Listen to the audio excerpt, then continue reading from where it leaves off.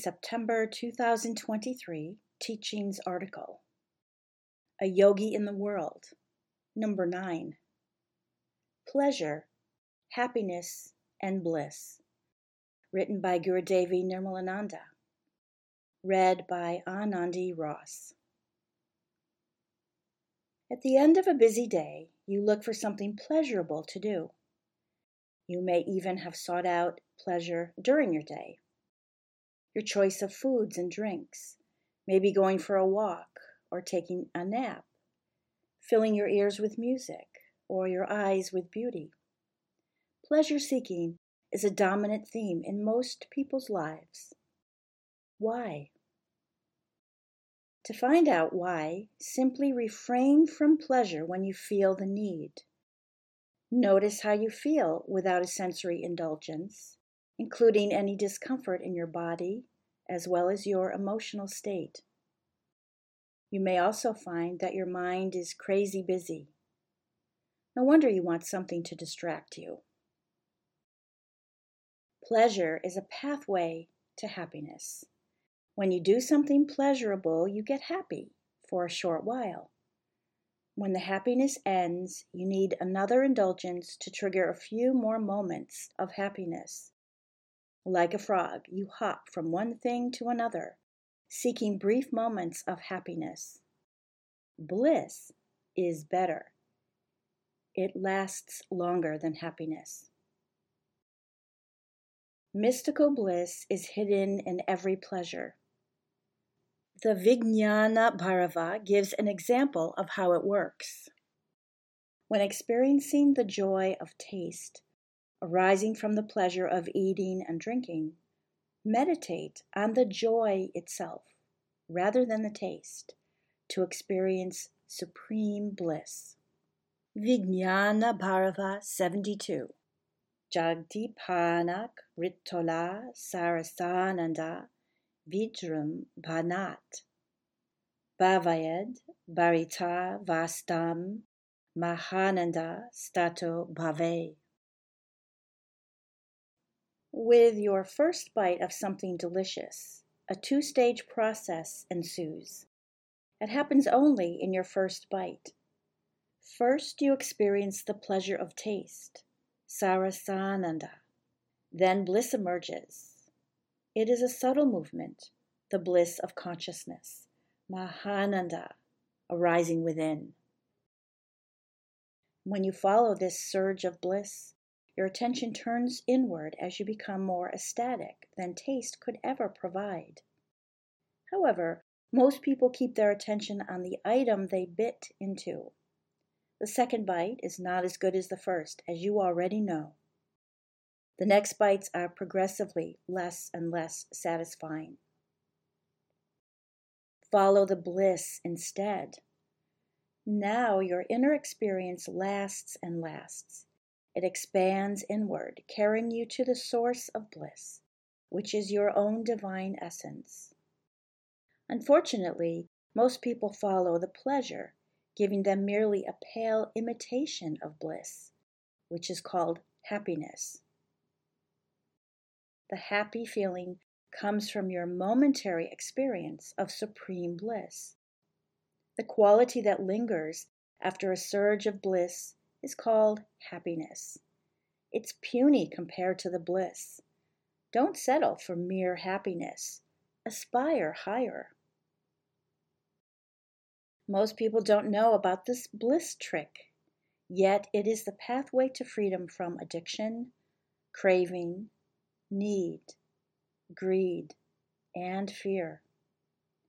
It's a simple trick, yet it frees you from so many things. What is the trick? Follow the bliss, not the pleasure.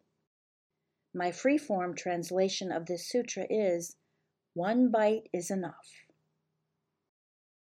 You may have been cultivating healthy pleasures in your life.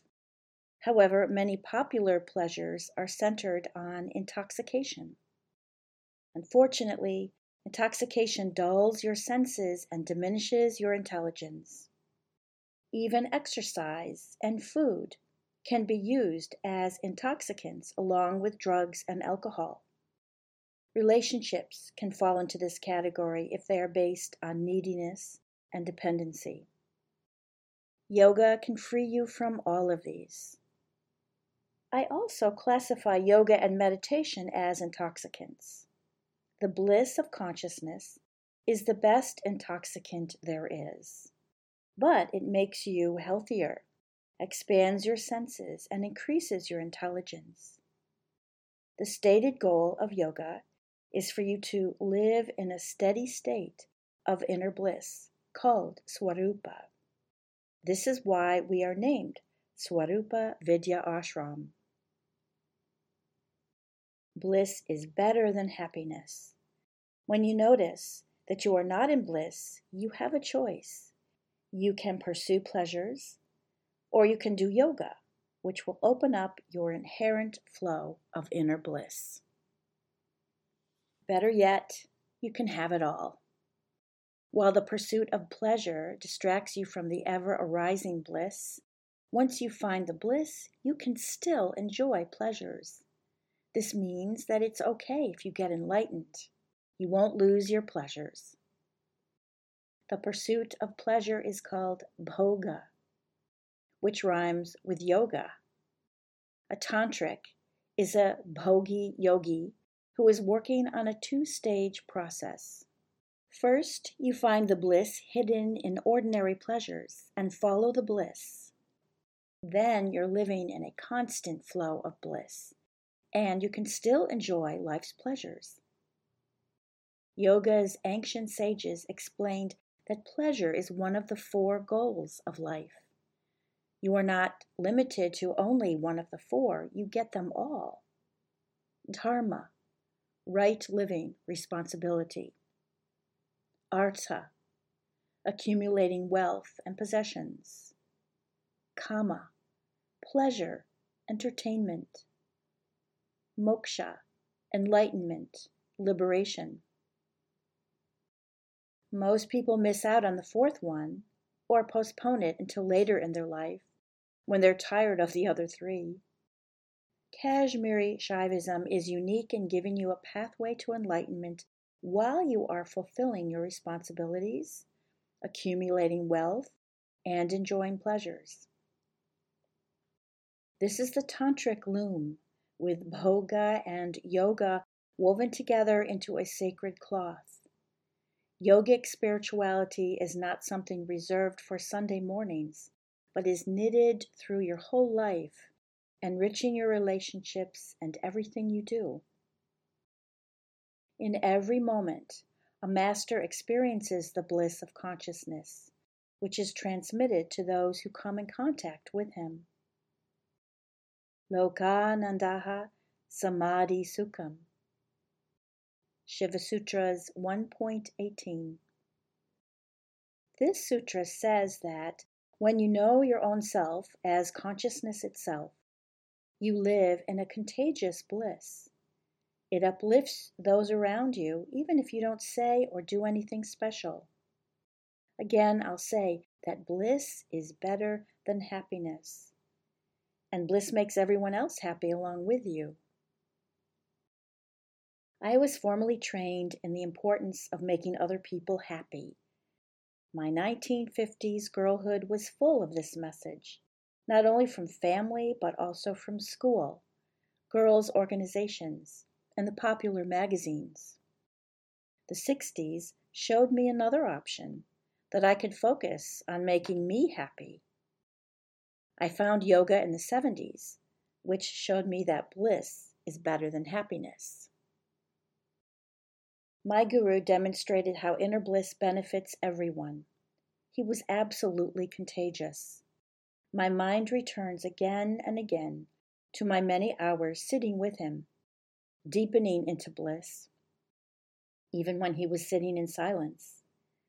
The first time was on the beach in Hawaii, looking out at Diamond Head. Like the sun radiates light and heat, he radiated consciousness. I was deeply inspired. I experienced the all-pervasiveness and unendingness of the bliss of consciousness. Nothing else could ever satisfy me after that. I sought bliss, only bliss, and I knew how to get it. Baba made it clear. Find it inside. And he made it easy by his mere presence as well as through his teachings. You can choose bliss over pleasure anytime. One yogi shared how she used bliss to get free from her chocolate addiction. Every time she craved chocolate, she took a shavasana break. After 10 or more minutes in shavasana, if she still wanted chocolate, she ate it. But usually she didn't want it any longer. In a couple of weeks, she was free from the cravings, yet she still ate chocolate once in a while. She realized it wasn't the chocolate she craved, it was the bliss. I'll recommend you take a mantra break instead. It's even more powerful. Yet, any yoga practice will do this for you. Instead of pursuing pleasure, follow the bliss. And this is called doing more yoga.